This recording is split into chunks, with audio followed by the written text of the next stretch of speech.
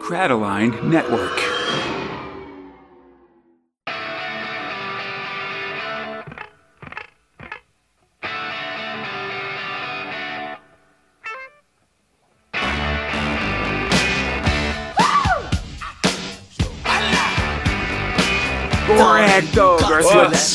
Yeah, my name is Conrad alongside my friend Fox. This is the 239th episode of Space Spinner 2000. A podcast for two Americans here to make sense of the UK's own galaxy's greatest comic, 2000 AD, 1 month of progs at a time. This episode we're covering 2000 AD for April and May 1991, prog 728 to 731.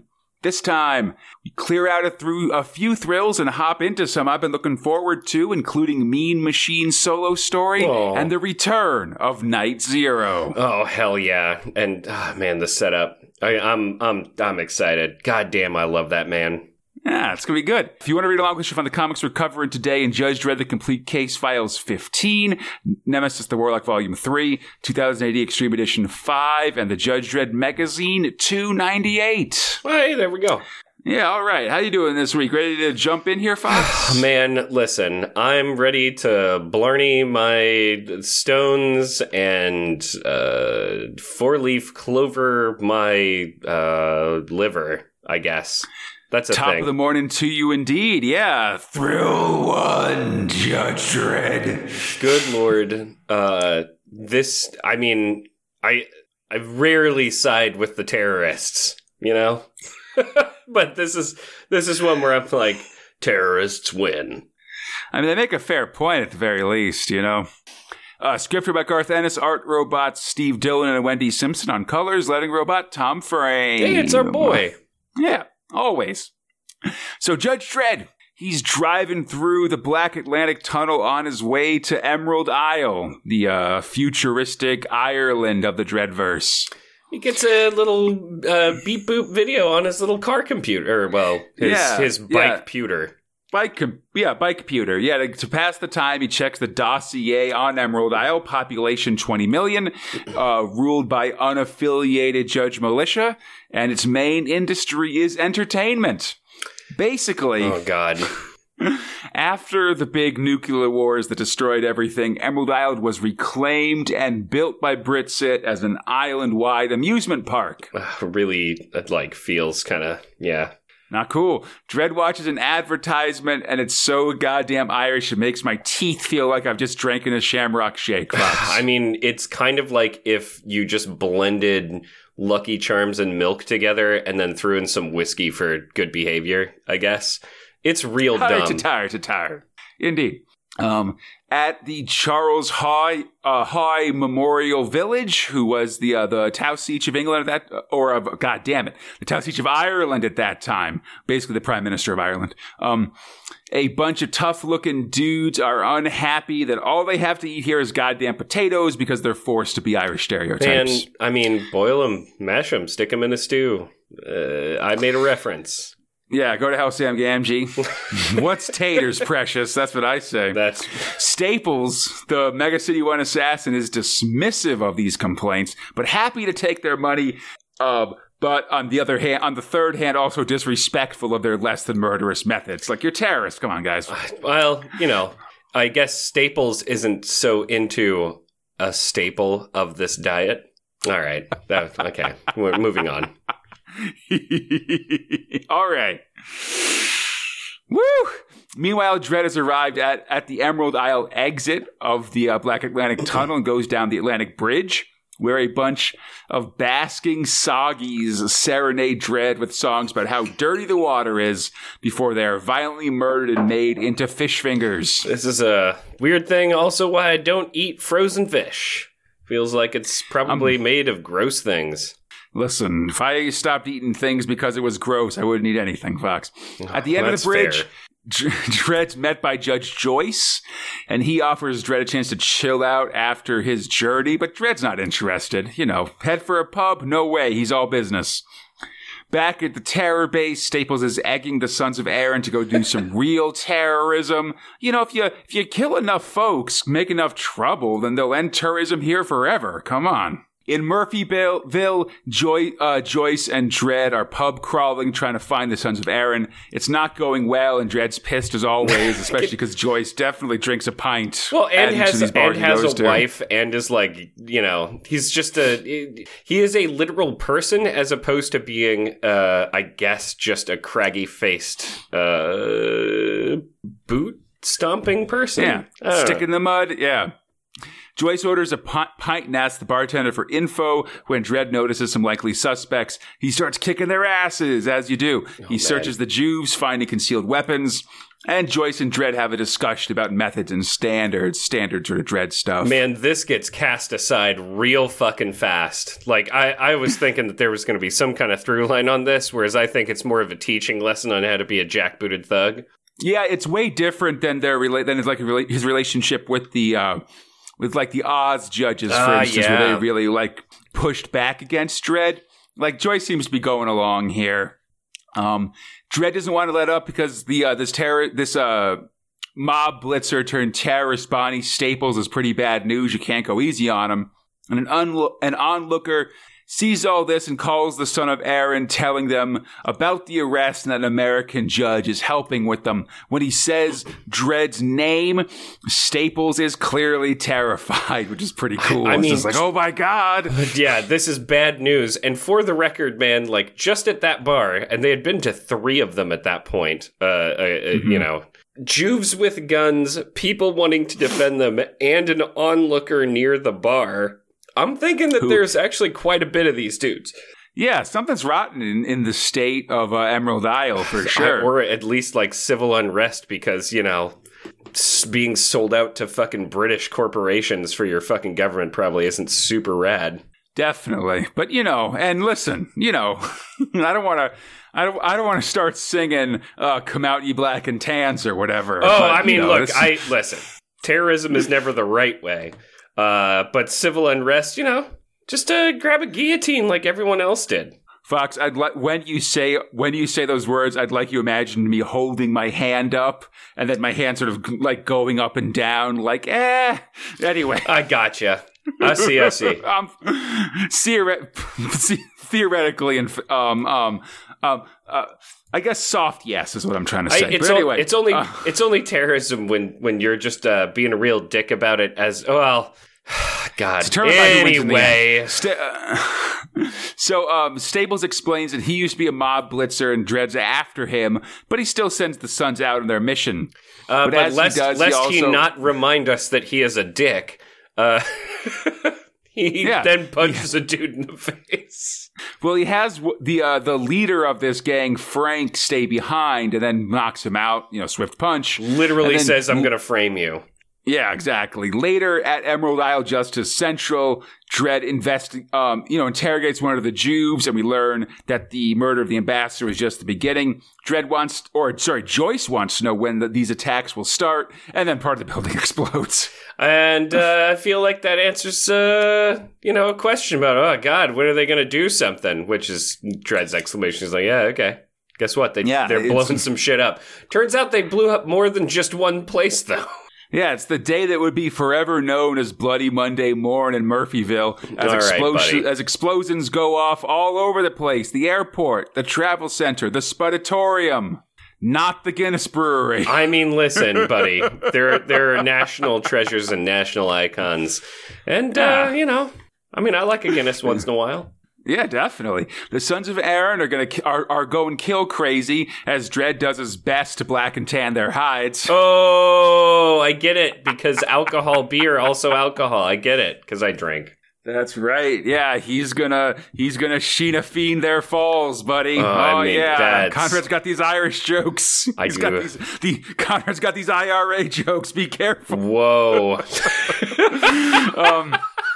There's terrorist attacks all over the city, and the TV station's under heavy assault as a dude dressed like Snake Eyes from G.I. Joe tries to kill a guy with a French fry gun. Listen, so many dudes look like Snake Eyes in this. I cannot. But this guy's got the visor. Yeah, no, the visor's the real deal, right? That is effectively. So that's the person that they are calling Staples. Yeah, exactly. especially because he's using the French fry gun, which we saw Staples using previously. I mean, he's gonna open up a whole world of what you can do with a goddamn spud gun. It is basically a cooler fucking, to me anyway, a way cooler version than the Lawgiver. Yeah, well, if just because, you could probably also have a How do you weaponize French fries, my dude? That's all I mean. Like, that's awesome. Shoot them real fast, man. I mean, yeah, I bet you they're extra crispy. That's that double fried from In-N-Out, Ooh. A broadcast goes out calling for an end to all of the stereotypical Irish stuff and a return to self-respect for Emerald Isle. I mean, feels pretty justified, but yeah, all right. Yeah, back at the station, it's time to go, so the masked figure, who we're all assuming is Staples, sets his gun to smash and covers the station crew in mashed potatoes. I mean, it must be molten mashed potatoes, right? It's got to be real hot area effect damage. Boiling point of potatoes elsewise, but this gun, I assume, is not water-based or anything like that. It literally converts... Like, what's the lava point of potatoes to where they are just scalding mash? I mean, I gotta imagine it's pretty hot. Like, you definitely don't want to get hit by it all. I'll say that much. They look unwell after this. Yeah, they've been hit by these fucking plasma potatoes. It's no good. Wow. The Sons of Erin exit in a hail of gunfire and then run back in because the gunfire, they're surrounded. It looks like a stalemate, but Dred's got an idea after seeing the station's glass dome. Oh, God. He never put a glass dome on top of your, I guess, most things, man. Jurassic Park taught me that. Do for just in case. He rides into a nearby building, takes the stairs up to the 5th floor on his bike, then drives through the side window there, out the side of the building, and down through the dome. Heads up! God, this just feels like an action movie thing that has not been done yet, and I wish it was. Crash through one glass into a dome of glass, and then smash your bike into a person. I mean, not the dome, but there was one of those Fast and the Furious movies where they're in Dubai. Oh, yeah. Where they're going through all of the super high-rise buildings and shit. Yeah, they drive a sports car out one plate glass window and through a plate glass window of another nearby skyscraper and stuff. Hey, listen. That whole movie franchise has gone from strength to strength. The only one being better is Jason Statham, the movie, which is just him having to survive by people defibrillating his heart. Oh, Crank? Absolutely, buddy. Listen, those are top films.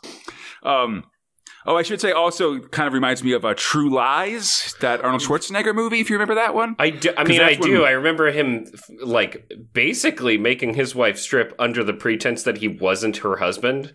Yes. That was really fucked up. Definitely. And there's also a climactic moment where Arnold takes a police horse and rides an elevator on the horse and then jumps from one building to another. That's sort of a similar thing. That I don't remember.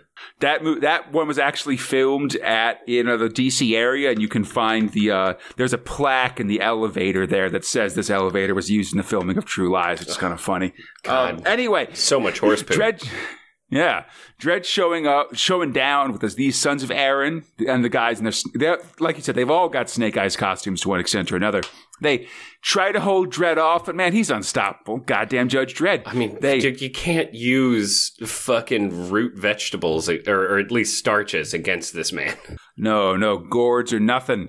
The Snake Eyes guy eventually runs and surrenders to Judge Joyce, but Dredd takes responsibility, thinking it's Staples, but it turns out to be one of the Sons of Erin, that Frank guy with a voice synthesizer, who's been hypnotized into thinking he's Staples to cover his escape. So, I mean, apt description, other than the fact that it is so strapped to, the voice synthesizer is not, it's a non-optional accoutrement. If that makes any sense. It is BDS. Basically, it's a ball gag. I mean, that's the best way I can explain it. It's less a fun party trick and more a new lifestyle if you're using this kind of voice synthesizer. I mean, lifestyle, at least says consent in this case. This dude is both hypnotized. Well, we'll get there. Exactly. Things are mostly wrapping up. Most of the Sons of Erin have been caught or dead, but Staples could be anywhere. Suddenly, the imposter, Frank Neeson, wakes up. When Dredd asks about Staples, he starts freaking out, foaming from the mouth and then bleeding from there also. Not good. Yeah, he's pissed that Staples set him up. Staples recognizes Dredd Neeson recognizes Dredd and through pain tells him to find Staples in the North Sector Spudatorium. God, it is actually like a really cool thing to both look at and just read, because it is like you don't realize how much at least until what comes after. Like, he's fighting the hypnosis that he's been put under, and it's like such a huge amount of pain. And he's just like, wait, you're Dredd. You need to kill him. I'm going to give you as much as you need to MacGuffin the fuck out of this plot so that you can go and shoot this man. Because as much as, like, I want to save Ireland, really, I will have my revenge. Not really agreeing with the methods, and also me being basically murdered. So, Yeah, he gives this information through, like, painfully through this psychic shield, but then once he does, he gives in, breaks free of the people holding him, and snaps his own neck, Steven Seagal style. God, it is, this was a real gross thing for me. I love the crack, by the way. That's a great onomatopoeia. Absolutely, yeah. Anyway, now we'll get Staples. So we're heading out to the Spudatorium. Looks like we're, gonna need a staple remover. Next time on Judge Dredd, do the mashed potato. Oh, I prefer to do the twist. And, Conrad, I'm gonna ask you, do you like it like this? I mean, tell me. You that Frank Neeson guy just did the twist, buddy. Oh. To his own neck. Good. It's real good, Conrad. I'm liking it. I only have one. I wouldn't even call it a negative. I just have a note. Really feel like these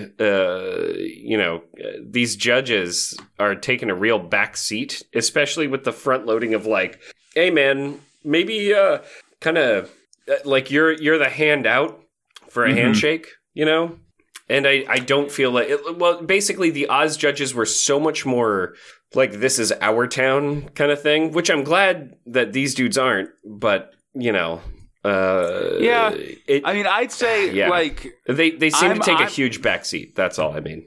I agree, and I think I'm less up on this story than you are, Fox.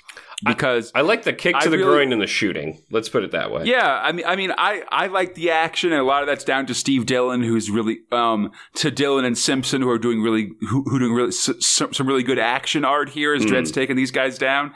And I kind of like the character design of the Snake Eyes costumes or whatever. Oh fuck yeah! But man, like.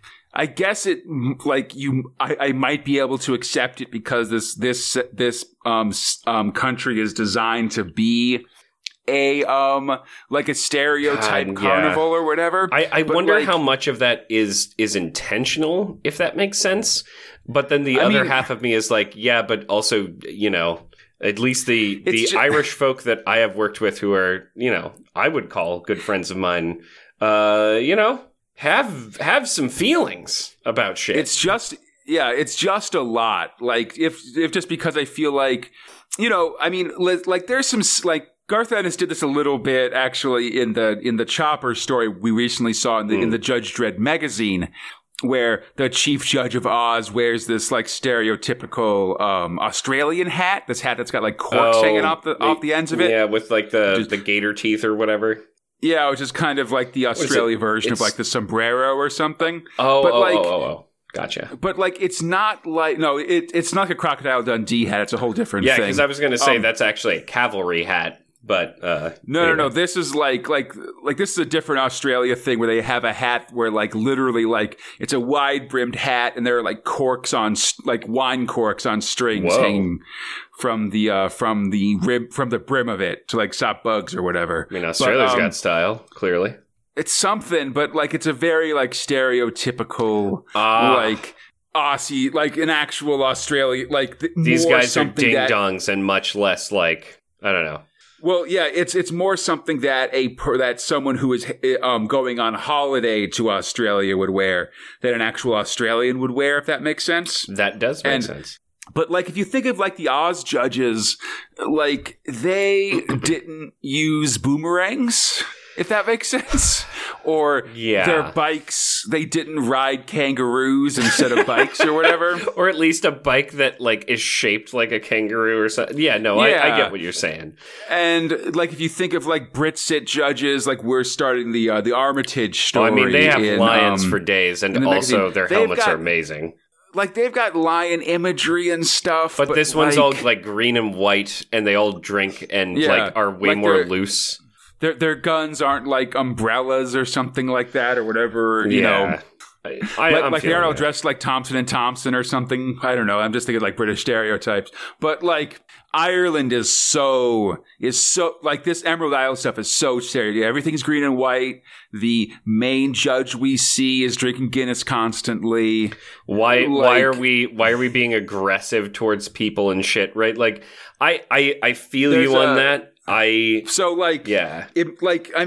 sort of learn in the nerve centers and stuff. They go to great pains to say, like Garth Ennis is an Irish author, and everybody who's working on this one is, like, living in Ireland. It's like, it's very thick here as opposed to other places that we've seen in Dreadworld. I guess I just mean, like, the little voice in your head, like, maybe we shouldn't, Yeah, and then especially to come out, like, in 1990 when I made a couple IRA jokes here in the safety of 2020, but in 1991 when things are kind of ramping up ahead of we're still like up. Like, 5 or 6 years away from the Good Friday Accords and things like that. To have this potato-based destruction be called Bloody Monday Morn or whatever. Yeah, it's not a huge fan. It was a choice.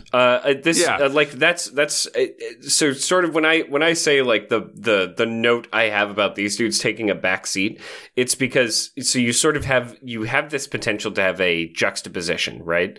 Where on one end you have these people who, like, do have good intentions and don't want the country to be just kind of like, you clearly have an enemy. The enemy is that, like, kind of business from like Brit-Sit, like, buying into that. There's a clear through line where you can make that, I would even say, like, just take the only thing that was good about Robo Hunter, and we'll get there, and put it in this, and suddenly this, like, has a little bit more context, and you put on one side these freedom fighters who don't actually, like, their first thought wasn't to just murder people, right? Right. And continues to not be until this dude kind of incites violence because he's insane. And then on the other end, you have these, judges who are like, hey, man, like, we don't treat our citizens this way. We're trying to uphold the peace and uphold this and that. But them having this kind of moral dilemma because maybe they're getting barked at from the top. There was so much they could say. And instead, it just seems like a... Instead, we just got a lot of potato jokes. Yeah. No, that's like, that's okay, the thing. Thank you. Like, no, fair enough. Yeah. Sorry. It like, I know that was a long aside. It's more of I feel like the action's really great here. I'm just missing the story, if that makes sense. Yeah, I just wanted to stop just to kind of talk about this a little bit. So I think we've sort of, Yeah. This one, again, like, listen, I'll watch, like I'm happy to see Steve Dillon drawn people get exploded. But, like, this is, I also think that people sort of being down on this story have a couple justified reasons is what I'm trying to say. No, everybody likes someone getting blowed up. Yeah, and speaking of people with semi-justified reasons, Fox, let's talk about Thrill 2, Nemesis, and Deadlock. Man, I'm happy the way that this goes. This is so dumb, and I love how dumb it is. Yeah, that's fair. Script robot Pat Mills and Tony Skinner, art robot Carl Critchlow, lettering robot Steve Potter. Nemesis and Deadlock prepare to fight to the death, but then remember they did that in Prague 700, so whatever. I love like this callback where they're like, wait, we did this already. Like you leave with a cliffhanger and they're like, no, wait, nah, brah. Like, yeah, it's gotta be the weird goblin lady. Yeah. That means there's only one option, which is that, like you said, Rusalka has been the Enigmas this whole time. Oh, man. Oh, it's Chernobog. Oh, God. Yeah, the darkness to her pure light. And she mentions that she offered everybody a chance to embrace the light and healing pretty much every time something happened. I mean, listen, she just wanted to fill your dark soul with light. And that is something no one is going to get. But the one of you that does, I'm giving you a thumbs up right now. Over my head. But so now they have to answer to her dark side. The lads fight the monster to no avail. Instead, Nemesis tries to go for Rusalka, who hits him with a rainbow hand beam. Oh, man, this was the best. It was. I love her whole thing. That's all. I think she's the best so far. It's just fun. It hurts him, but he tosses the sword Sinister at her, goes right through her heart, but you can't kill her because she's the source of purest light. And Nemesis and Deadlock are, of course, wholly amoral forces of chaos, sex, death, and so what? I mean, kind of. I feel like one of them is a robot and definitely, like, while I think that he could fudge, he does not fudge. You know what I mean? Nah, he's a chaos robot. Like, he'll do weird stuff to you, buddy. Don't sleep on that. I'm into it. Nah. Rusalka knows that they can't be allowed to fester, so it's time to put them to sleep. To the tester? Maybe even put them on a Fester's Quester? It's a Nintendo joke. All right. Oh, I know. Oh, thank God. Fester's Quest is one of my favorite games. Nemesis and Deadlock are at the mercy of Rusalka and the Chernobog. But the Warlocks have an idea. Strike both of them at the same time and it works. It's like basic boss knowledge here. Yep. Rusalka lies dying and requests a dying bedtime story. Luckily, Nemesis has a copy of 6 o'clock Tales for Children in his big pile of books. I mean, the truest and most devilish of all of his fucking fiendish material. Deadlock gives him a hard time for all this, but Nemesis is fine with that. Listen, Rusalka was pure good and innocent and worthy of respect. And also, he's pure weird, so, I mean, I guess he'd just have a child book around. Yeah, he's a weirdo. We all know it. Nemesis reads the story, and Rusalka dies sucking her thumb. Oh, it's very, very cute death here. It is cute, other than the fact that they stabbed her through the fucking body. But, you know, snuggled up against her giant red dark side demon teddy bear. Listen, someone shoots me with rainbow beams from their fingertips. I mean, you're liable to get stabbed. I'm sorry. Yeah. That's just what's going to happen. Definitely. Yeah, the Warlocks leave the temple. Another magic convention done, dusting their hands off. Pretty much the same as last year. I guess that always happens. God. Deadlock's like, do you just have these conventions and kill all the wizards periodically? Nemesis kind of shrugs. The answer there is yes. Like, it's rhetorical, I feel like, but he didn't realize he was asking. God, whatever. Stupid question. Deadlock goes to rejoin the rest of the ABC Warriors, and it's time for more adventures. Man, I'm excited about that.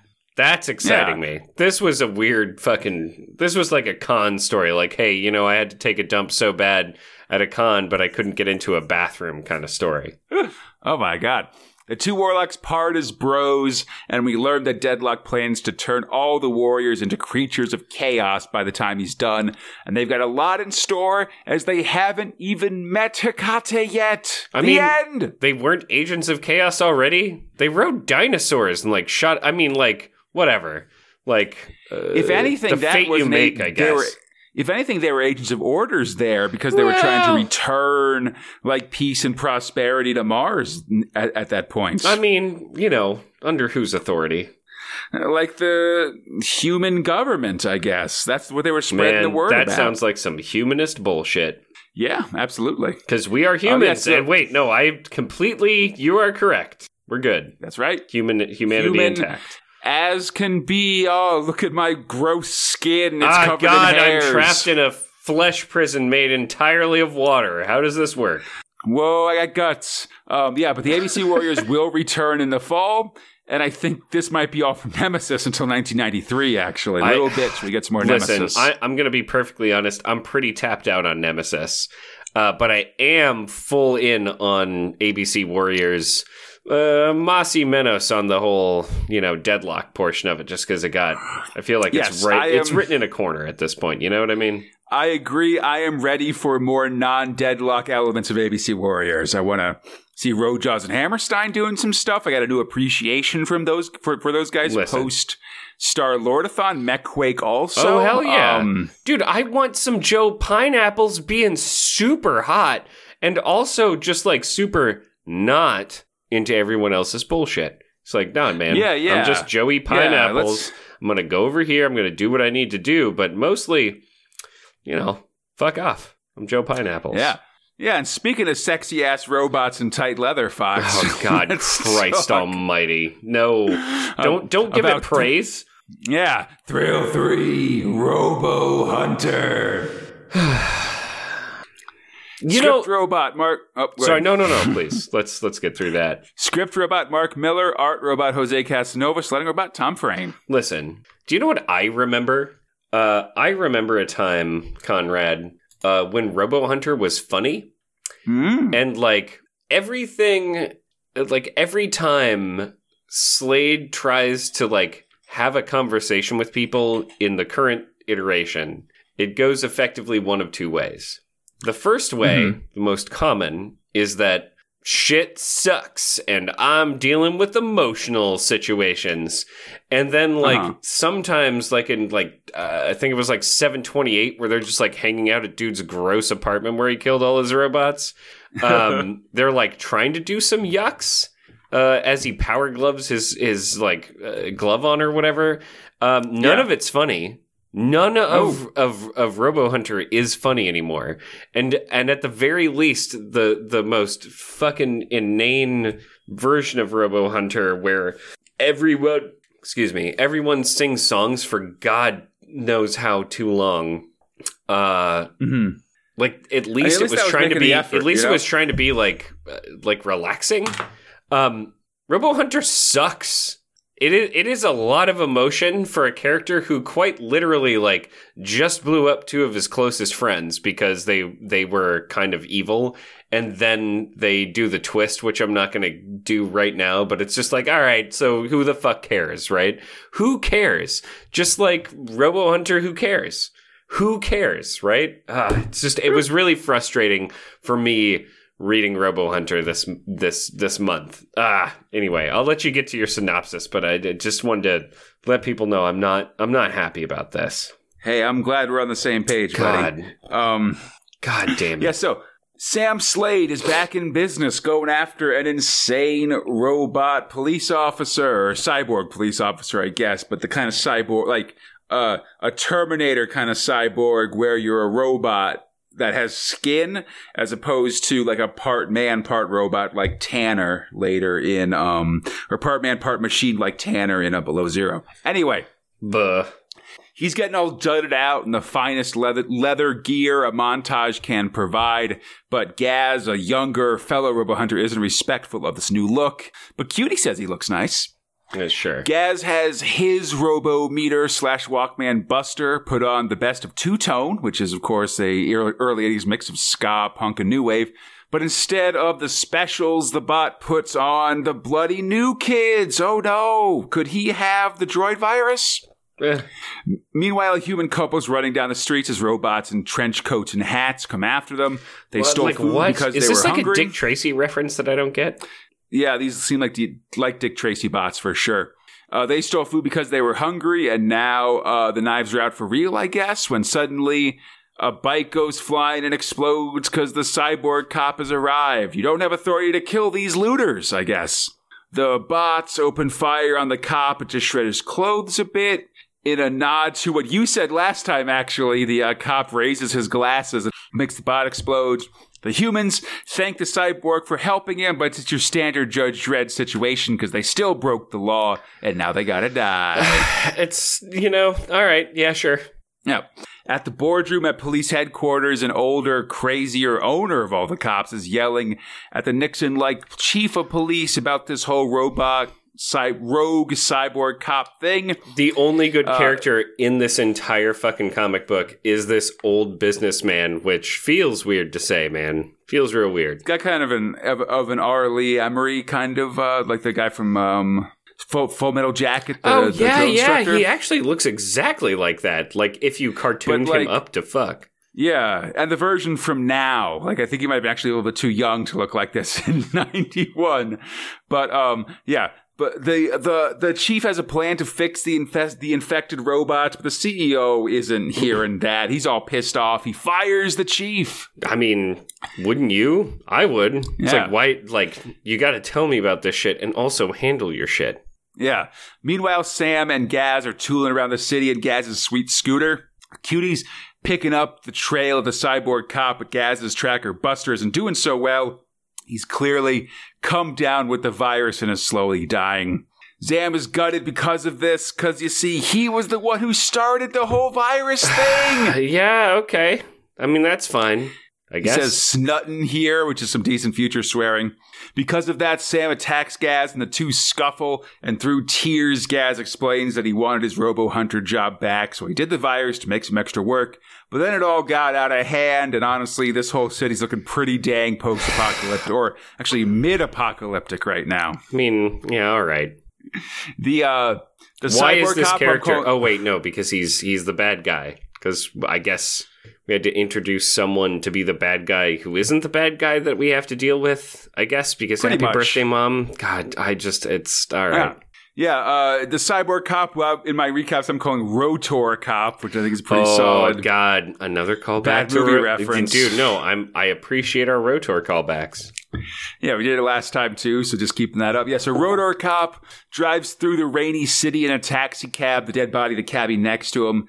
Because of calling his mom for his birthday, he's recently learned that he is a robot and is having a lot of problems dealing with it. He keeps calling his fake mom's number from his robot memories, but there's no answer. Instead, through the rain, he arrives at police headquarters.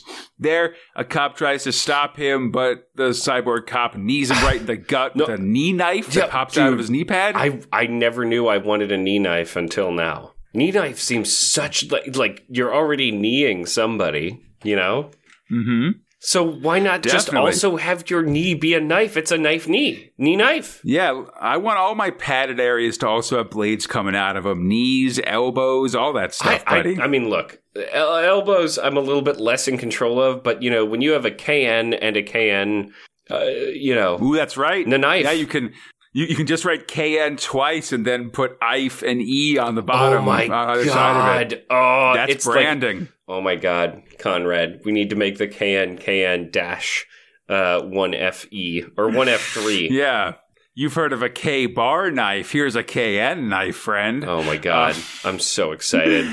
He makes his way, the cyborg cop makes his way through police headquarters, doubting his humanity. Up in the main office, Nixon is feeling very sorry for himself in a very luxurious bathrobe. When the cyborg comes rolling in, he demands the chief produce his family and friends or he'll kill you.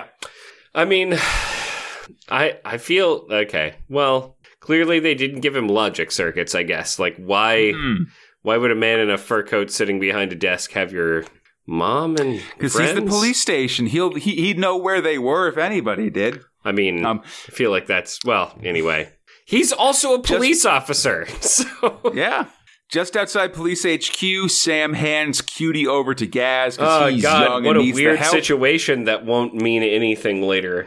And Sam knows he's probably going to die here anyway because this cyborg cop seems tough. Gaz and Cutie tried to coordinate with Sam as they sort of, I don't know what this, you know, they're just diehard in their way through this police station, I guess. Oh, precinct, or taking of Pelham was not a precinct. It's assault on precinct 13 their way through the building. Yes. Thank you. That was teamwork making the dream work, baby. Absolutely. But it seems the radio waves are being, like, messed up here for some reason. Whatever. But then suddenly, you know, Cutie has evil eyes, and I guess it doesn't matter that she wants to actually kill Slade for reasons. She will just kill any human or whatever. Remember that she loves Slade, so maybe she's jealous that she's been given to Gaz. She wants Sam back. Listen, I'll be perfectly honest. If I could care, I don't. She does basically. She has the bloodshot, drunken eyes of all of the other murderers because all robots in this. Yeah, at the chief's office, Cutie says Gaz should go in, and we see her face twisting in an evil mask. Inside there, Gaz finds the chief cowering, but doesn't notice the cyborg cop behind him, and the cop shoots Gaz in the back and then finishes him off. Why didn't you warn me? Meanwhile, Sam is sweeping the lower levels, getting worried about this cop, and now he's coming after Sam. He bursts into an elevator, slides down the cable there, and then bursts out the door. Cool. Bad times. Yeah, I thought this was a cool sequence, especially just the smoke coming out of his hand as he sort of Fireman pulls, down the cable. And Sam contemplates going back to being an ice cream man. Next time, tough luck, Sam. I mean, listen, I'm gonna just call this one. Obviously, dude said, "Oh, Sam Slade is the one who did the bad," and then that robot is gonna be like, "You did the bad to my mom, I believe exists," because that's the only reason that this dude is like on a rampage. Yeah, he's got Blade Runner problems. I just want to say that as much as I'm not a fan of the story of this, Casanovas' art is amazing. Throughout this story. No. We've talked about Casanovas at length. He's a beautiful boy. Yeah, this time I mentioned the rain a lot, and especially in the third part of the story, all of this torrential rain covering both the car that the cop is in and then at police headquarters and stuff. Just all these effects and stuff are really amazing and really great work in full color by Casanovas. You know how I feel about it, Conrad, is that I remember the days of Sam Slade, and I remember so much of the experiences that we've been through and the things that we've seen, and those memories are now gone like tears in rain. Ew. I've seen Hoagie and Stogie off the belt of Orion, buddy. Oh, see, that's my dude right there. That's the Conrad movie database. You think I'm gonna not gonna Blade? Come on. Listen, I'm a Blade Runner. You gonna Blade Runner? Let's Blade Runner in front of each other. Speaking of films that I know about, but I'm far less familiar with, Fox, let's talk about Thrill for Bix Barton. Remember when Bix Barton ended? I do right now. Script robot Peter Milligan, art robot Jim McCarthy, learn robot Gordon Robson. Bix Barton on the trail of a snuff filmmaker based on the Carry On films. God. This is getting rough. It's really, it's gross that is exactly correct. Yep. Bix is on the trail of his old nemesis, Steve Ditto, the astral projected man. The worst part is that he astrally projects a bunch of saliva falling off his teeth into the bottom of his mouth. Very gross. God, it's really, just all of this is real gooey. Don't like it. Yeah. Ditto has a new idea for a film, the disgustingly slow and agonizing death of Bix Barton. Suddenly, a train bursts into view, the very same kind of train that Bix threw Steve Ditto from the back of in 1942. He's trying to rewrite history with the help of the Carry On gang. Luckily, Bix is made of stern stuff. He thrashes these actors with judo tosses and dodges out of their way so they hit each other in other cases. He's holding his own. It's been months since he had a good scrummage. He's been in that scrawl.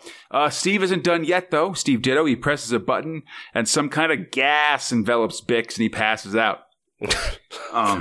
Anyway. Bix wakes up tied to some train tracks with a train heading right towards him with Combine Harvester blades on the front. This train's got a brand new Combine Harvester, and Bix Barton is the key to it, buddy. All right. That's one for the Brits. Things look bad, but luckily Bix Barton plans ahead as he has Kane press a button on his watch, which sets up some dynamite he's got in his car or something, and that sort of upsets the train. Steve Ditto once more escapes as Bix gets aboard the train and then drives back to London to turn in the Carry On Society. It's real weird. This is all so weird. Gets wrapped up real fast. Back at the Department of the Irrational, Bix explains he twigged that the safe house was a ruse. Does he explain it?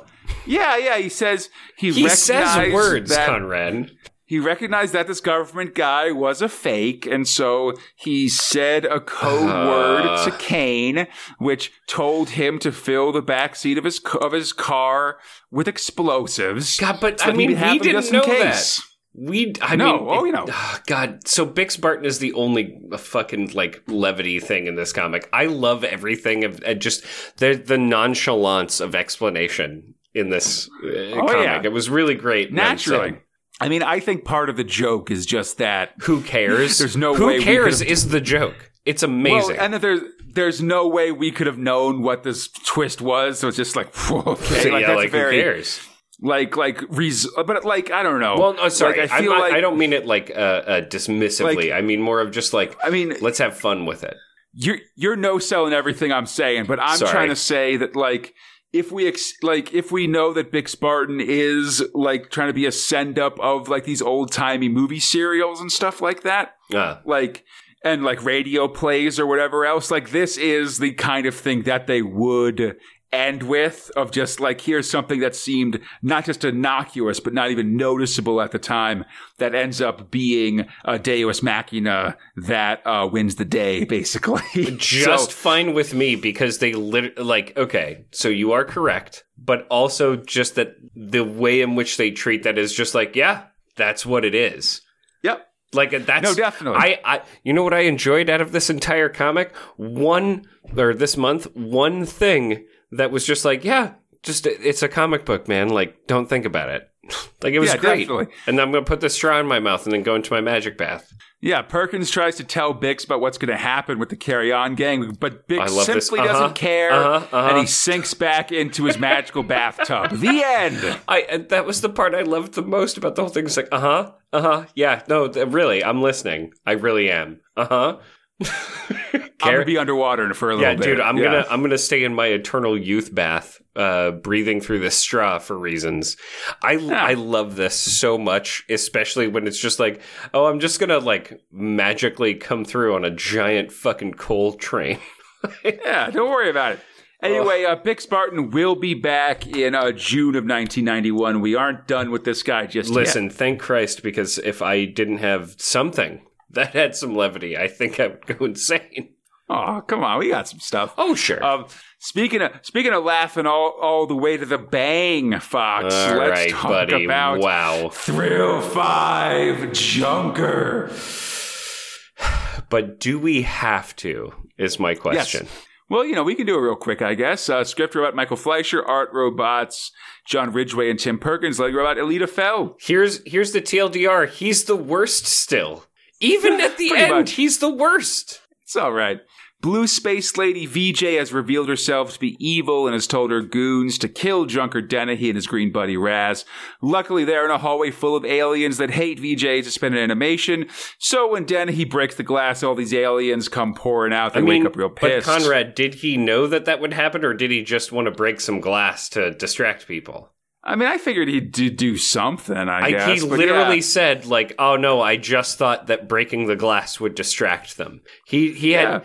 The man has no plans. No, he's a hero who flies by the seat of his pants, buddy. Is he a hero? Is he? He's free. He's footloose and fancy free. We're going to get to the end of this, and I'm going to ask you if he's a hero again. Anyway, the suspended animation gas has also messed people up, so the boys are able to make a run for it. They make it to a command station where they kill everybody and try to send out messages. Oh, real good. But to do so is going to require some jury rigging by Dennehy, which leads to them seeing some surveillance where we then learn that the baddies are using that crystal flower thing to destroy the son of Venizgan. And, Scab Monkey's like, maybe we shouldn't just let them blow up a planet. And Dennehy is like, I don't give a shit. Basically just call me Dan Dare. Yeah, they run through corridors, but Raz takes a different way to try to stop things. Dennehy arrives at the hangar, finds his ship, and things seem good, but he realizes that he's alone as VJ comes on a view screen saying that she has Raz and Dennehy has to surrender himself. And weirdly enough, Dennehy actually cares about that, I guess. He likes his buddy, at least. VJ prepares to destroy the sun while threatening Raz. So Dennehy hops out of an air duct and starts blasting. He and Raz are quite a team as they handily kill this room full of dudes, presumably soldiers of a warlike alien race. Then Dennehy takes a hand in destroying the he tries to take out the flower beam that's going to destroy the sun. He does the old Star Trek reverse the polarity thing, which means that now they're going to get blown up, and they got 10 minutes to escape. They get cut off. Dennehy prepares to play Alamo with these attacking baddies when suddenly there's blaster fire from behind. It's all those stasis chamber aliens. They tell Dennehy and Raz to escape. They'll stay here and make sure the Stun Destroyer's polarity stays reversed. The stasis aliens, cut back a little bit, agree to hold the line, so Dennehy and Raz book it back to the ship. It is, however, aging and falling apart very quickly because of the reversed polarity when they arrive at the hangar, so VJ gets the drop on them. The pair hold up their hands and appear to surrender, but Raz whips a grenade from Dennehy's belt at VJ and blows her up. He has a thermal detonator. They arrive at the ship and find it falling apart.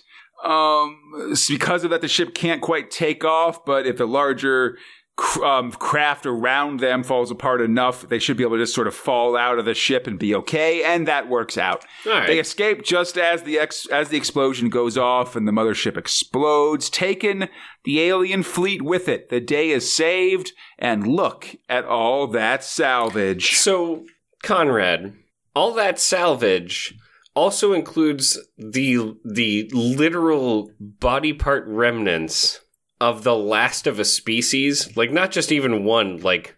Yeah, a dozen or so species. He's the worst person.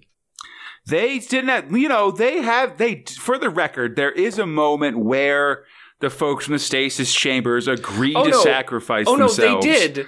But maybe, the last thing you could do is be like, I'm not just going to salvage all this shit because you died for this thing, and I'll just fly away learning a lesson. Nah, man. Who cares that he was a fucking Spaceballs cop? Who cares that whatever? He literally does not care about anyone else. The story says that he was 100% right about not trusting women. And I hate Dennehy. I hate so much of this.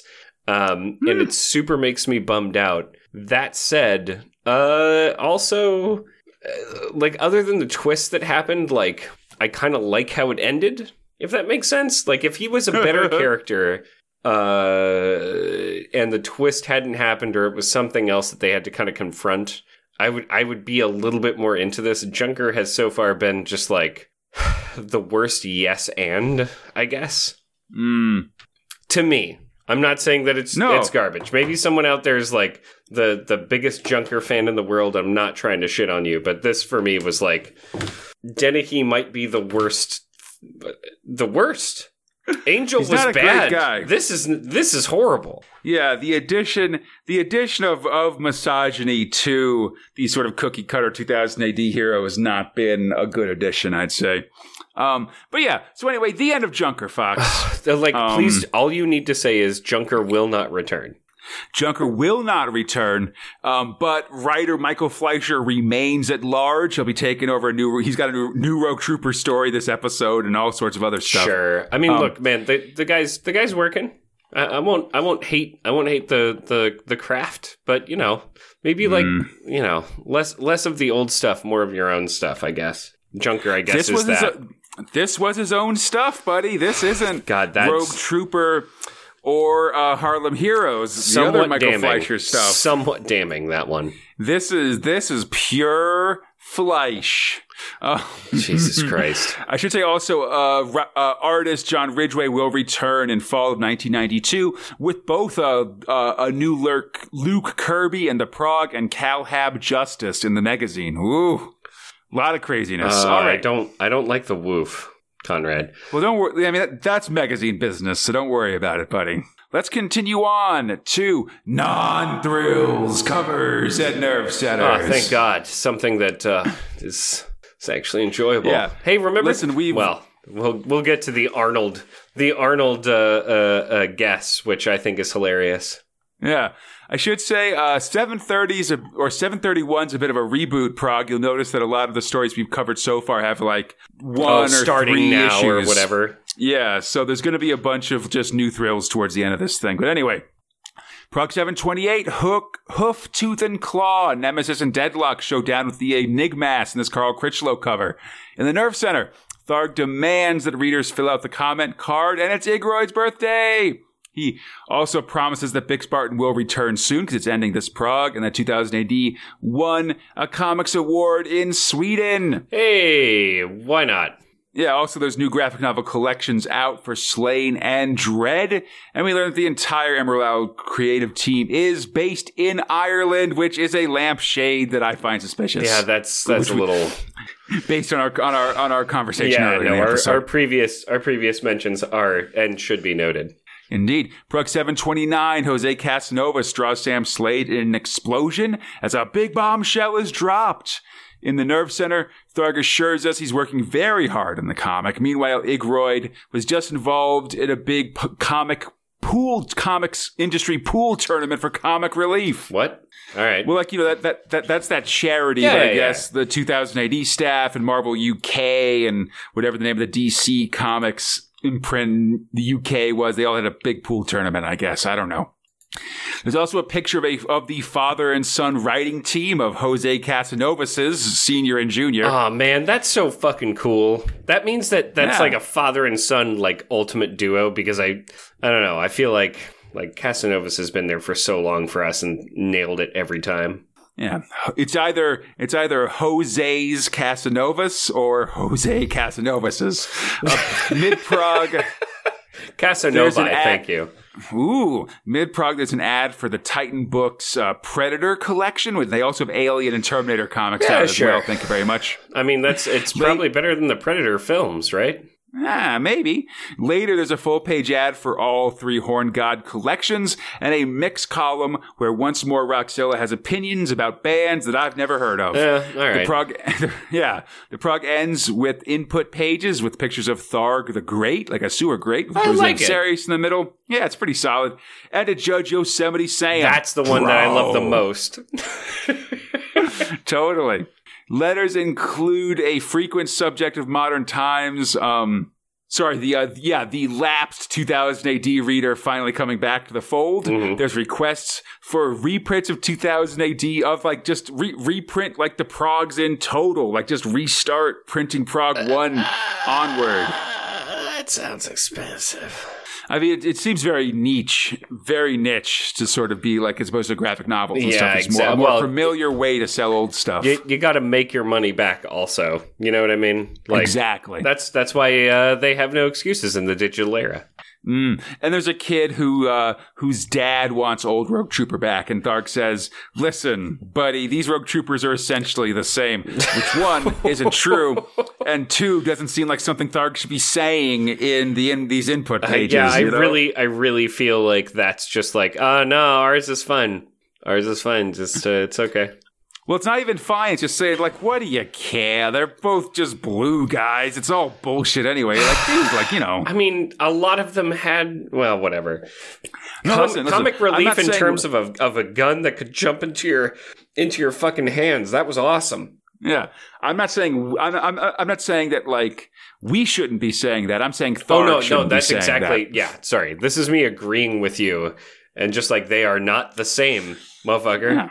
Your job is to hype people on Progs. Yeah, Prog 730, Mean and Metal. Richard Dolan has an excellent Mean Machine cover. The tongue is the best part. I'm so sorry. Yeah, Mean's jumping out. We see he's headbutting the 2000 AD logo, which is a little crumpled and stuff like that. So good. In a very blue Nerve Center, Tharg announces both the new Rogue Trooper and Mean Machine stories, laments the end of Junker, which I say fine to. I'm good with it. Yeah. Igroid, meanwhile, is mentioning the 9th issue of the Judge Dredd magazine, which Big Bag 1 which we'll be covering this Friday, which includes the debut of Britsit mystery thrill Armitage. Mid-Prog, there's an ad for both Below Zero and the Judge Dredd Mega Special, which we covered last week. The input page is pictures of Judge Tintin and Judge Macintosh computer. Chloroform that motherfucker. Letters ask why Tharg looks so much like David Bowie. Question the praise of the cover of Prog 713. Request more Strontium Dog, specifically McNulty and Farrell, drawn by Simon Harrison, as well as more Zenith. And the response teases that both are on the way, though Harrison won't be doing the art. Another writer requests a Judge or City block to be named after them, which apparently you can get for $100, so that might be a joke. And they, in turn, joke about the poll tax, which was a big political hot button in the UK, which led to riots and protests. God damn it, it should be. Fucking poll tax. Are you kidding? Well, I mean, when they say that, it's different than the American poll tax, which is basically where you've got to pay a fee. Or my understanding is that it's different because it's less that you have to pay to vote and more like just sort of a general like tax that everybody has to pay no matter what, basically. Got it. And because it was often quite high, but also keyed to like where you lived and stuff, it was incredibly unpopular and led to a lot of, it was basically something that didn't like, I mean, there were just a lot of protests about it and then sort of influences in popular culture, like even like the, in the magazine right now, there's sort of this fake newspaper with a continuing story about Megacity One's block taxes. And that's basically a joke about or a reference to the poll tax debate that was going on at the time. Anyway, the prog ends with a big full-page ad for the mega special featuring part of Judge Death's big old head from that cover. 731, Steve Dillon draws dread, dropping dopes. It's Murphy's Law. Come on now. In the Nerve Center, Tharg recaps a good time had at the Glasgow Comic Convention, and Igroyd has the results of the UK Comic Art Awards. Won by a fair number of 2000 AD folks. Clearly. Including Mark Miller winning several newcomer awards. Mid-prog, there's an ad for Dr. Pepper where you could win a free mixtape and a clip to attach that tape to your belt to carry it around, I guess. 1991. Real sad they didn't do like a whole I'm a pepper, she's a pepper, this is Peppy kind of. I feel like there was something lost. That's more old school, I guess. Oh, really? Now it's all about mixtapes. I don't know. Mid-prog with Night Zero back, John Brosnan has a flicks column for us as well, rounding up recent film news, including the success of the movie Hardware, based on a Dredd story, and then production starting for both RoboCop and Aliens 3, the relative success of Terminator, Highlander, and Predators 3, and a little film called Jurassic Park appearing on the horizon, but won't be out till 1993. The real call out here is that it's like Star Wars again, and that the call was George Lucas won't do another until getting Arnold signed on, and I'm like, what? No. Wait, did I say Terminator, Highlander, and Predator 3 or 2? Because that should have been 2. But anyway, yeah. There's Highlander also 2 is God, yeah, what a great film that was. Yeah, continued, John Brosnan likes to make jokes about Arnold Schwarzenegger doing stuff, and this is sort of a continuation of that, for sure. Not a Schwarzenegger fan, it seems like. I will say that while I did love Predator, I actually prefer Predator 2, if that makes, like... Glover is so fucking fun. Yeah, it's got Danny Glover. With. It's in the city. Well, and I love that whole thing where it's like, no, you totally fucked up our guys, so we're going to give you this fucking gun. Oh, by the way, we've been to your fucking planet like forever, hunting you. Because it's like from a Roanoke or something like that. Yeah. Did you? That's right, because they had to tie it into a fucking conspiracy shit. Yeah. One thing I like about Predator 2 is that there's a fight in the subway, and because there's not really a lot of LA subway things, if you look on the maps, it's actually on they taped it on BART, which was the big subway. Well, because that was the big in the San Francisco Bay deal area thing at the time, right? Like, because they had just finished one of the extensions. I think the tunnel had just opened at that time. Yeah, they were but they didn't have enough to film on, so they sort of like used BART as a stand-in for the existing and that one. was real close to when you actually got some Predator lore, where it's like, yeah, I'm going to pour this goo on my arm, and that's going to cauterize my goo. Yeah, good times. Well, I think the goo was in the first one, but anyway. In the input section, there's pictures of an armored gudgeon, like armored Gideon, but like maybe a fish, I don't know, and a very angular Judge Dove. I do like that. I like the chin is overextended and the shoulder pads also. Yeah. The letters include a very strange note from a reader suffering thrill overload, compliments for several recent progs, and a question if the Bill Bailey story was based on Axl Rose, because I guess that's his real name, and call Thor out for his bad attitude and his request for more Brigand Doom.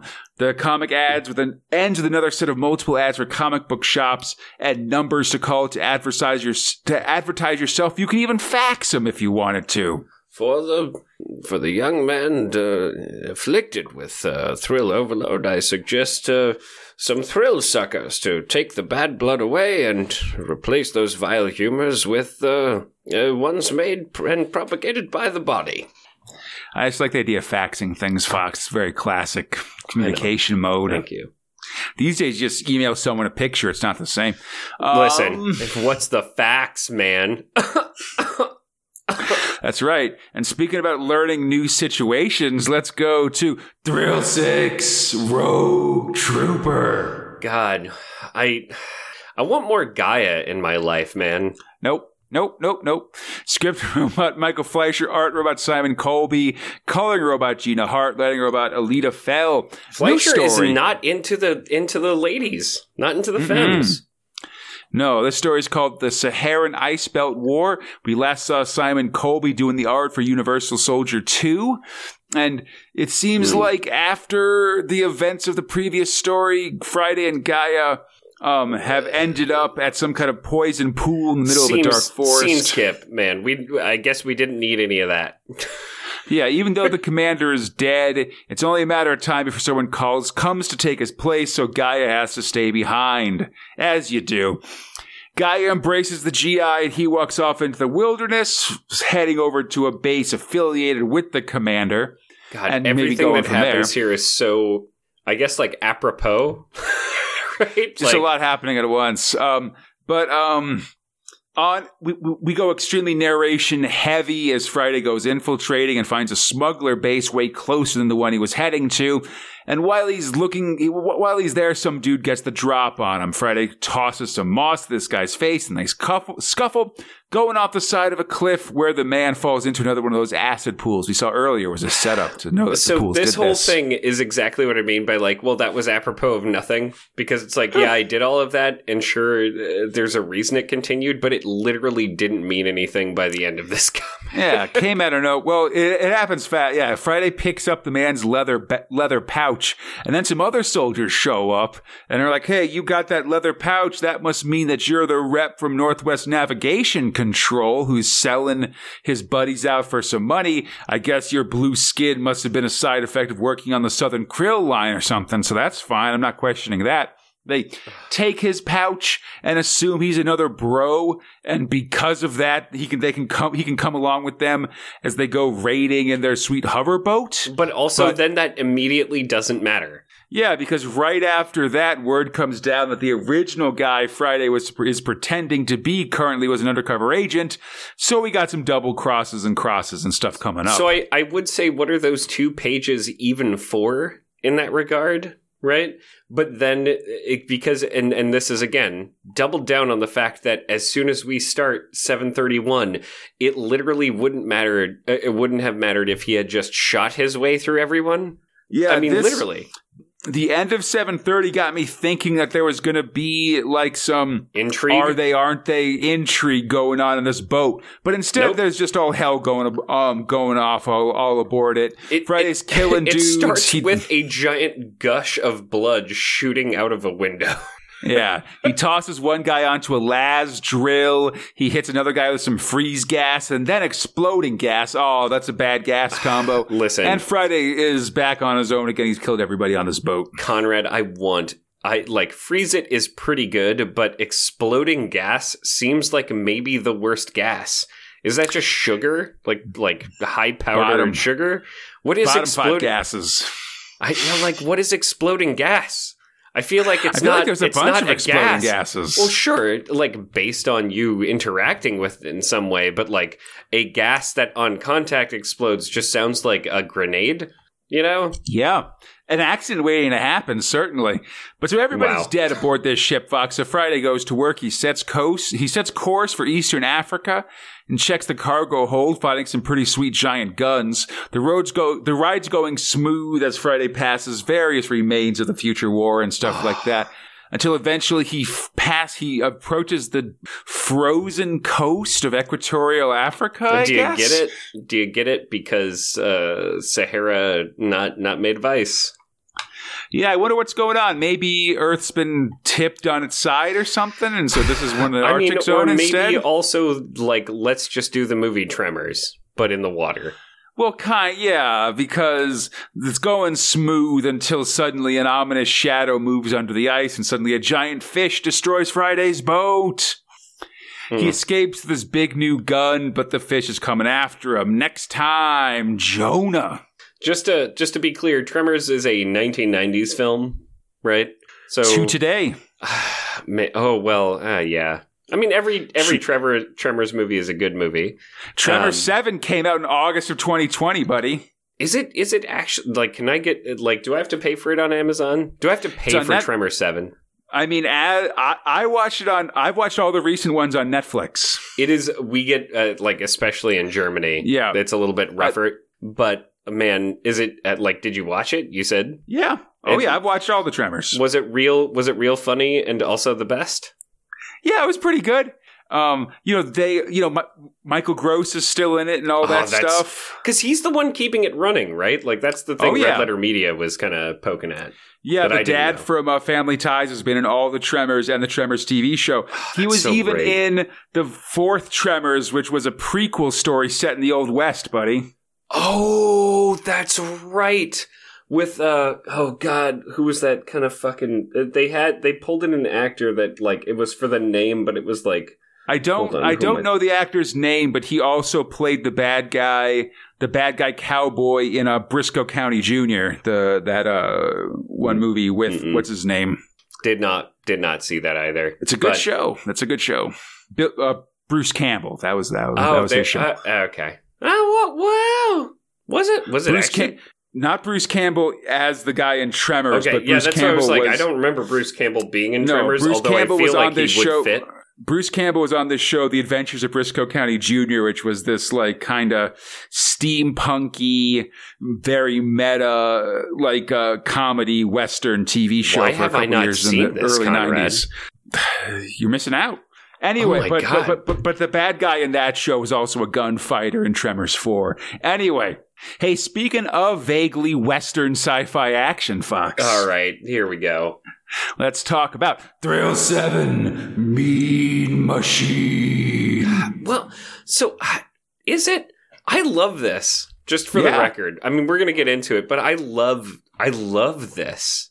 Totally, yeah. Script about John Wagner, art about Richard Dolan, lettering about Annie Parkhouse. I should say we've seen Richard Dolan do a bunch of these realistic looking covers that have been really awesome. Yeah, and I think it really works for this in a weird way. Yeah, and he draws a good Mean Machine for sure. I really like everyone's kind of look. Everyone looks not cartoonish, but they look as though they're doing the intense version of the emotion that they're trying to portray. Yeah, and there's a lot of life drawing in this one too. We're drawing from photo reference, I want to say. Yeah, I'd say that.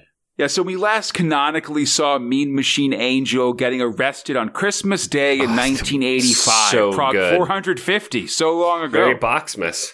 Definitely. Oh, but yeah. Takes a whole different meaning to Boxing Day.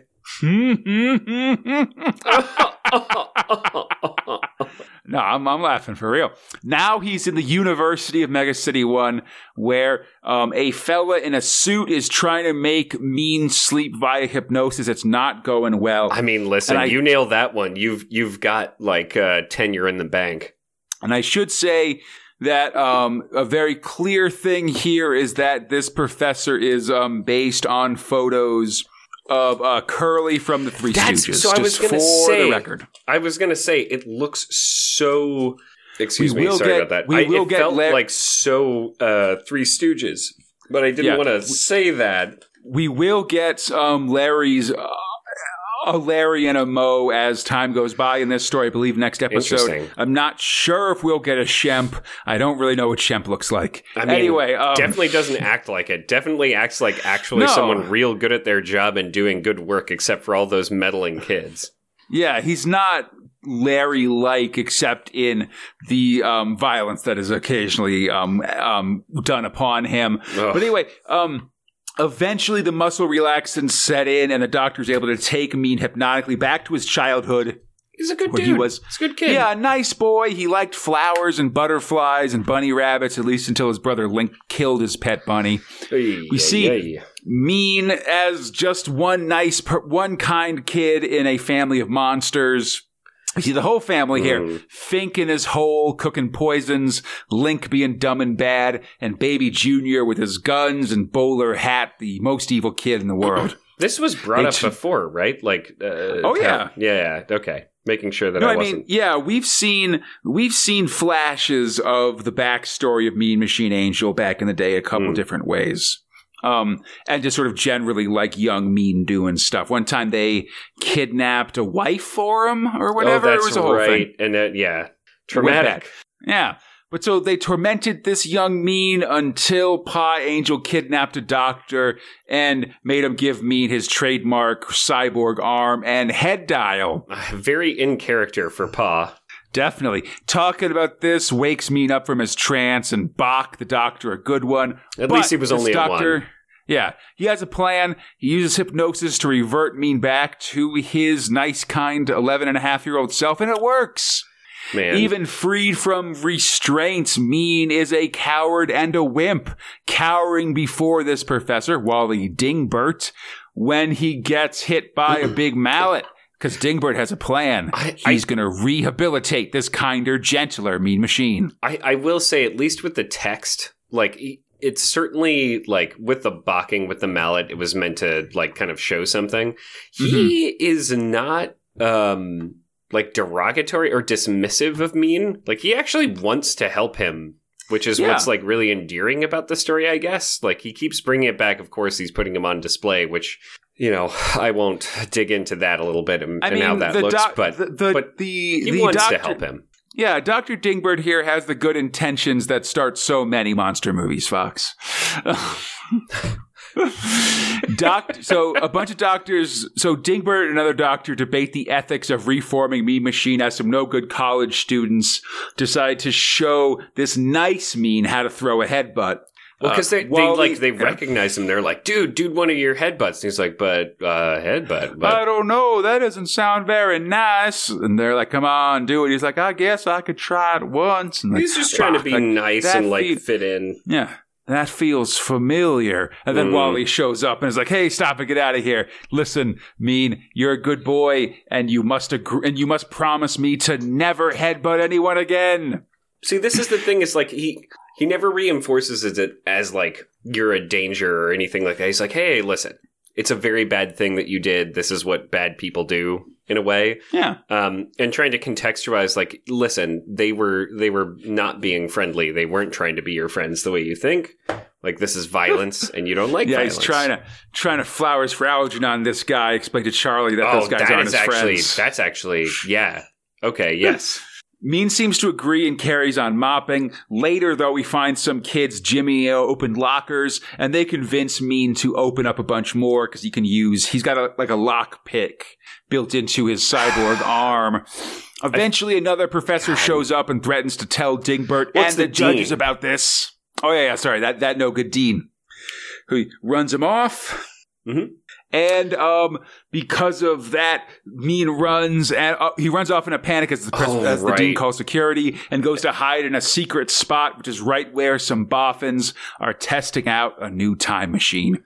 And you gotta wear your special time machine goggles or whatever. You gotta put on these time goggles because the machine's oscillations can have severe effects on the human brain if viewed unhindered. For instance, the way Mean Machine is looking at him right now, getting all weirded out.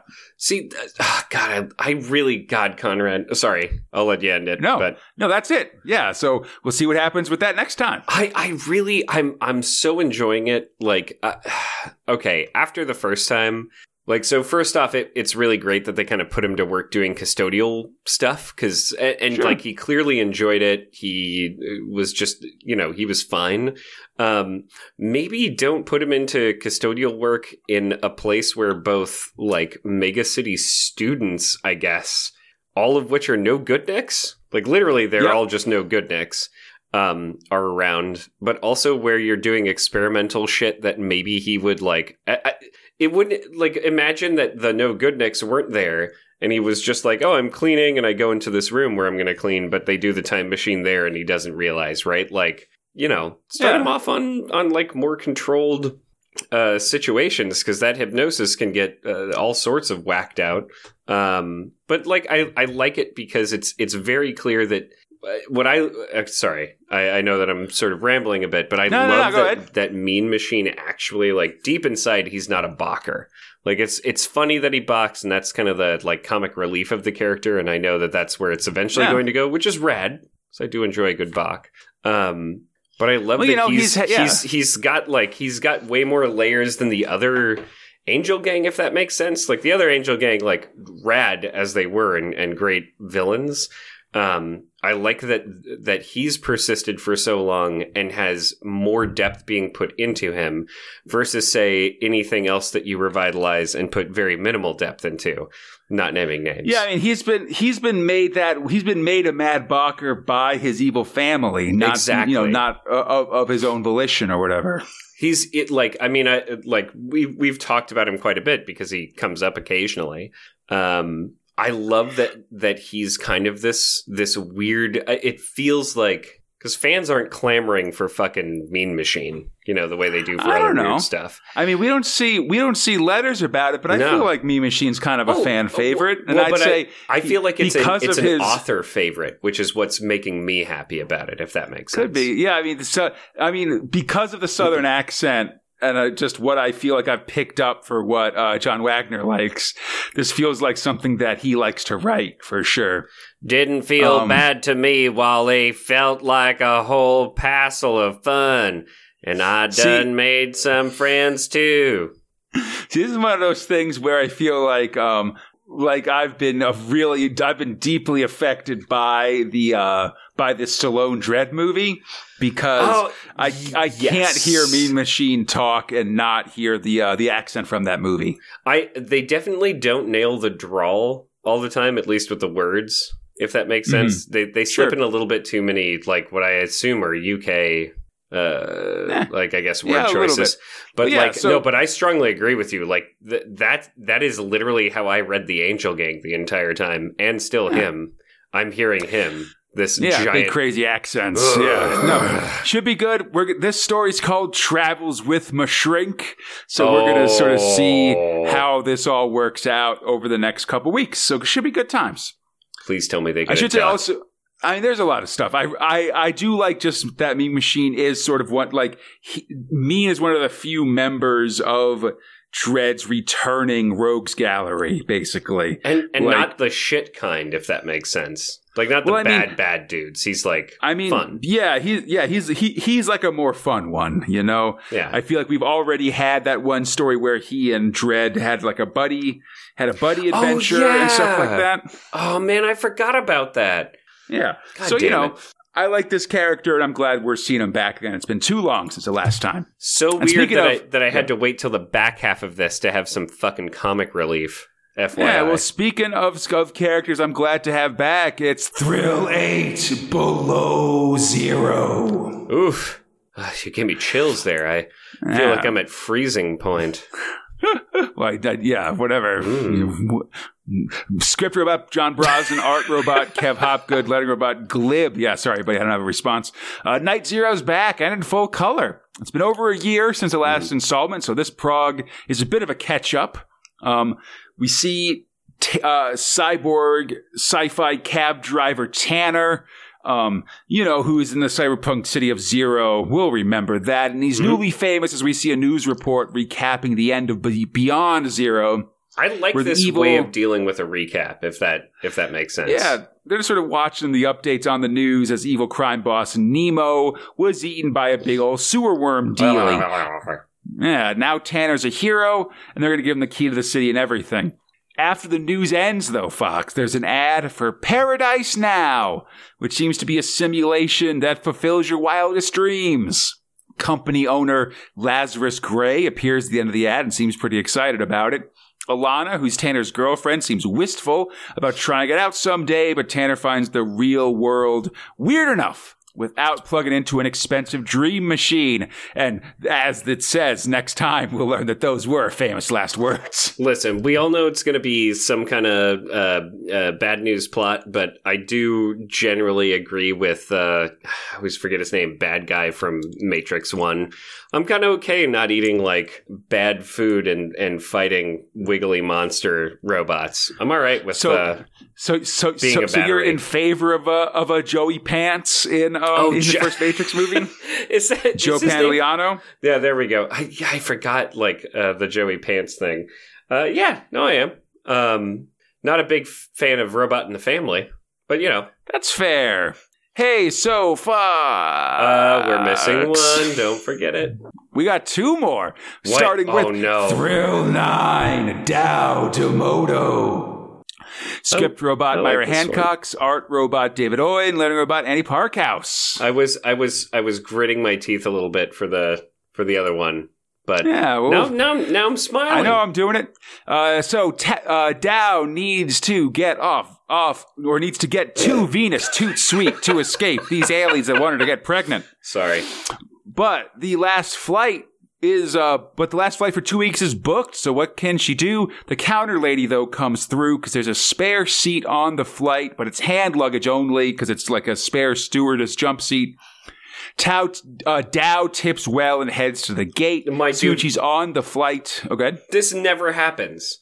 I wish this would happen. I'll sit in a fucking uncomfortable seat and prepare to be, or whatever. Like, I'm glad she got tipped, basically. She deserves it.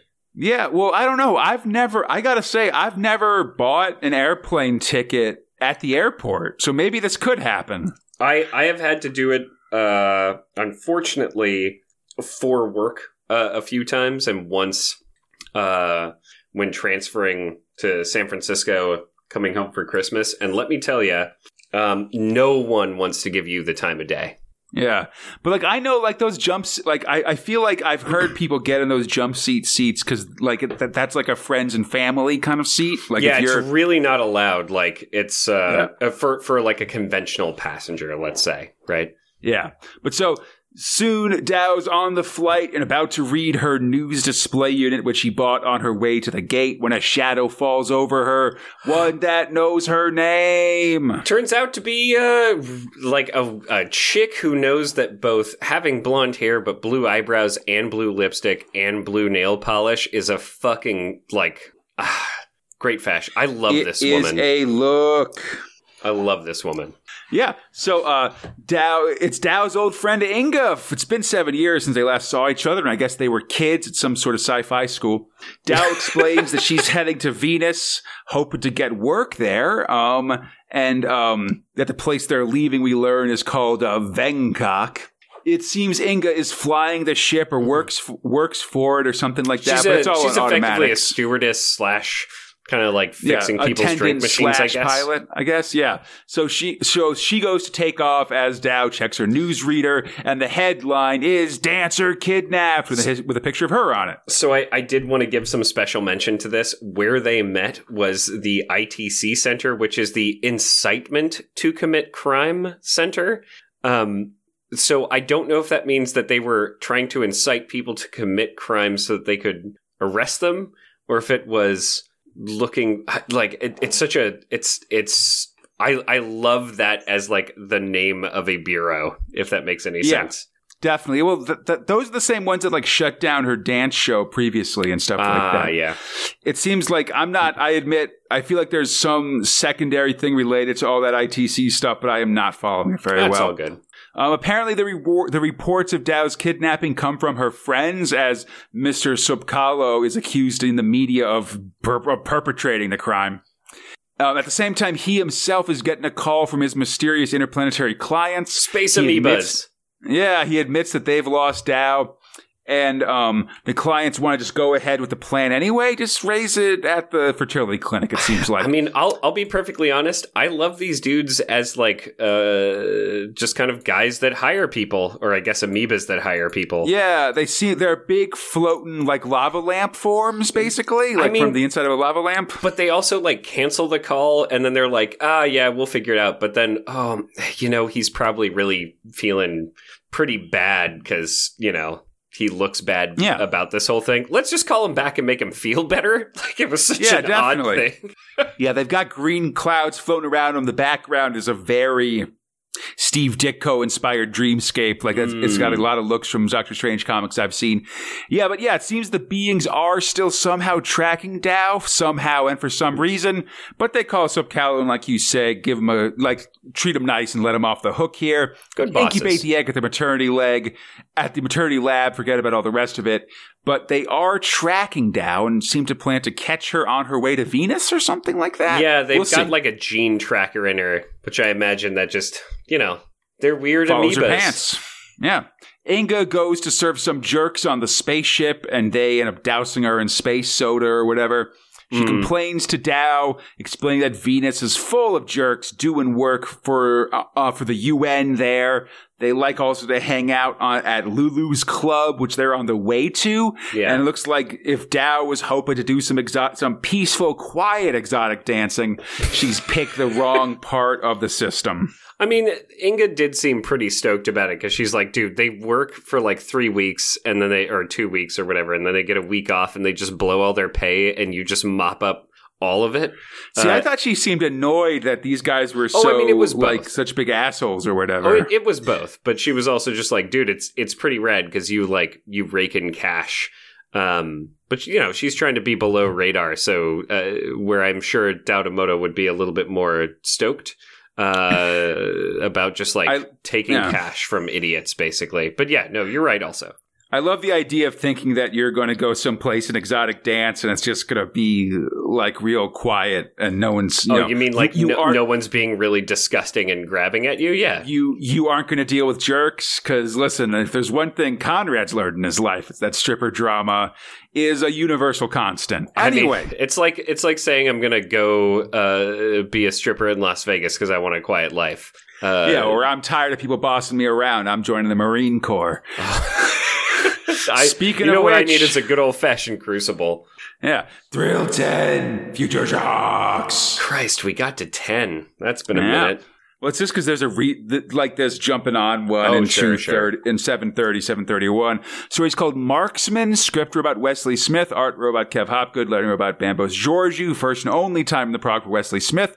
And I was wrong about it being a while until there was another Future Shock. I apologize for nothing. No, that's fine, because it nails the Future Shock method, which I appreciate.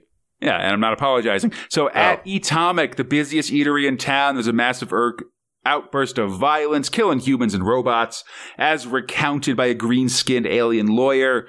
The crisis patrols are called in, try to put an end to this blue mohawked killer of 97 people as a jury of weird aliens looks on. He is taken out, eventually shot in the head, and that's why we have the great pleasure of awarding a cool green devil dude with the Manhunter Association Award for marksmanship. Listen, man, the real medal should go to Eatonomic for that sweet-ass dollar menu. Know what I mean? Yeah, definitely. I like this one. It's just a little fake-out story where you think it's someone being on trial for this, but instead it's a guy being awarded for a murder. I like to imagine that you need legal counsel to argue for how good your award should be, and that you need a jury to be like, no, I think he deserves a dope-ass medal. I like a nice legally witnessed awards ceremony, Fox. Like, that's why we get all those lawyer types in for the spinnies and stuff, you know? Well, I feel like that's the balance you need, where everyone says, like, they're real bad, but maybe you should just have award situations where legal counsel is required so they can argue, precedent. Absolutely. I think you get better answers for these awards. That said, Fox. Christ. Speaking of awards, I need to know what you would like to award your picks for top and bottom thrills this month. Man, oh man. So for Proc 728 to 731. Ooh, yeah. God. I mean, my clear bottom, just because I want to get this out of the way, is Robo Hunter. We talked about this quite a bit. I am disappointed. This was for us once, even when it was not at its best, a comedic prog. And it really doesn't serve well as like an emotional one, or at least like one that's going a bit dark. Like, so, like, again, Junker and this are kind of at the same level, but I'm gonna call out RoboHunter for this one just because like it was so obvious to me at this point now. It wasn't fun to read, other than, you know, getting screamed at by Full Metal Jacket Jonah Jameson. You know, yeah, definitely. God, for top, you know, I'm gonna go a bit weird here. I don't usually give this for something that is two progs. I'm giving it to Mean Machine Travels with Mashrink. Ooh, nice. It was like, honestly, both in terms of just the art. I don't normally like attempted realism or like you know. Just making things more grounded. This felt fun. It used like normal expressions, just slightly tweaked towards a little bit more intense when emotions needed to be expressed, and also just getting some more about Mean Machine. I am really excited for Mean Machine, and cool. You know, I think that deserves a tip of the hat in my mind. Other than that, Daudamoto, excited for it, but Mean Machine gets my nod, and I must know, Conrad. Tell me your top and bottom thrills, please. Please, oh, please tell me. Man. Well, listen, I mean, yeah, I don't care if this, I feel like I'm on record as saying that I don't care for this Mark Millar RoboHunter. Happily put that at the bottom. Don't like the, like you said, I mean, you know, they're definitely trying to turn this humor comic into a serious action comic.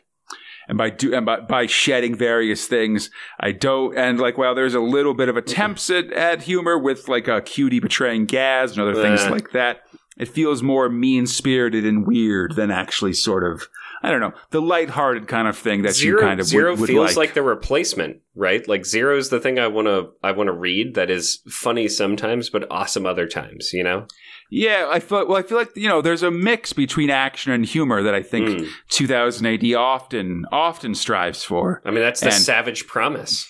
Yeah, and I mean, I mean that's also what they're going for in Dread this week, because, you know, the Irish stuff is definitely there to be funny and stuff like that. You know, so it's sort of and so, you know, but yeah, so I think it sort of goes a couple different directions here, varying levels of success.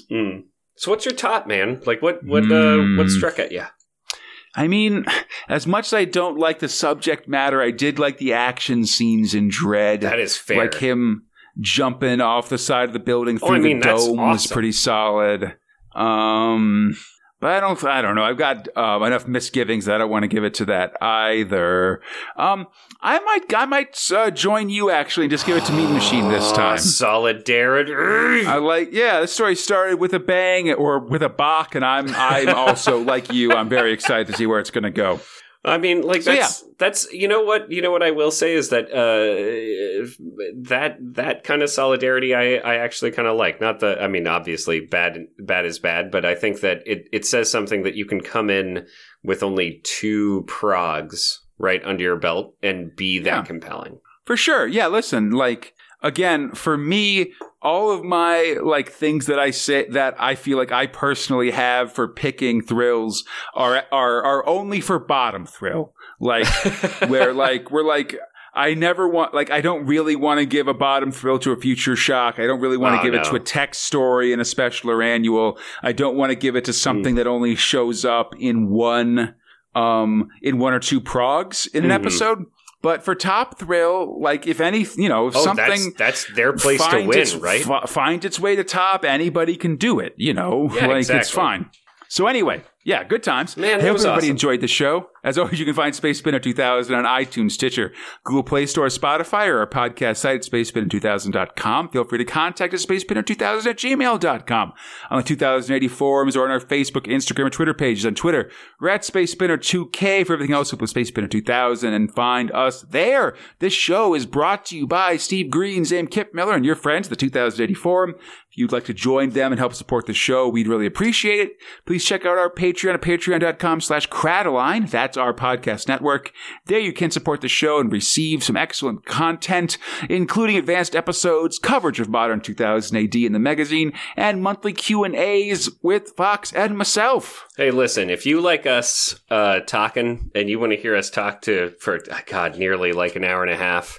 Yeah, they're often pretty long, and we get all over the place for sure. God knows what. The Q&A is worth its salt.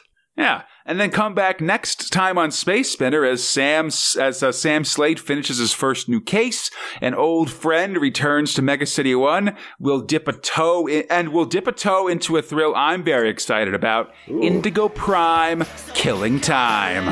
All right. Yeah, I think it's going to be good. And until then, I'm Conrad, he's Fox, and we are Space Spinner 2000. Splendid the Thrill!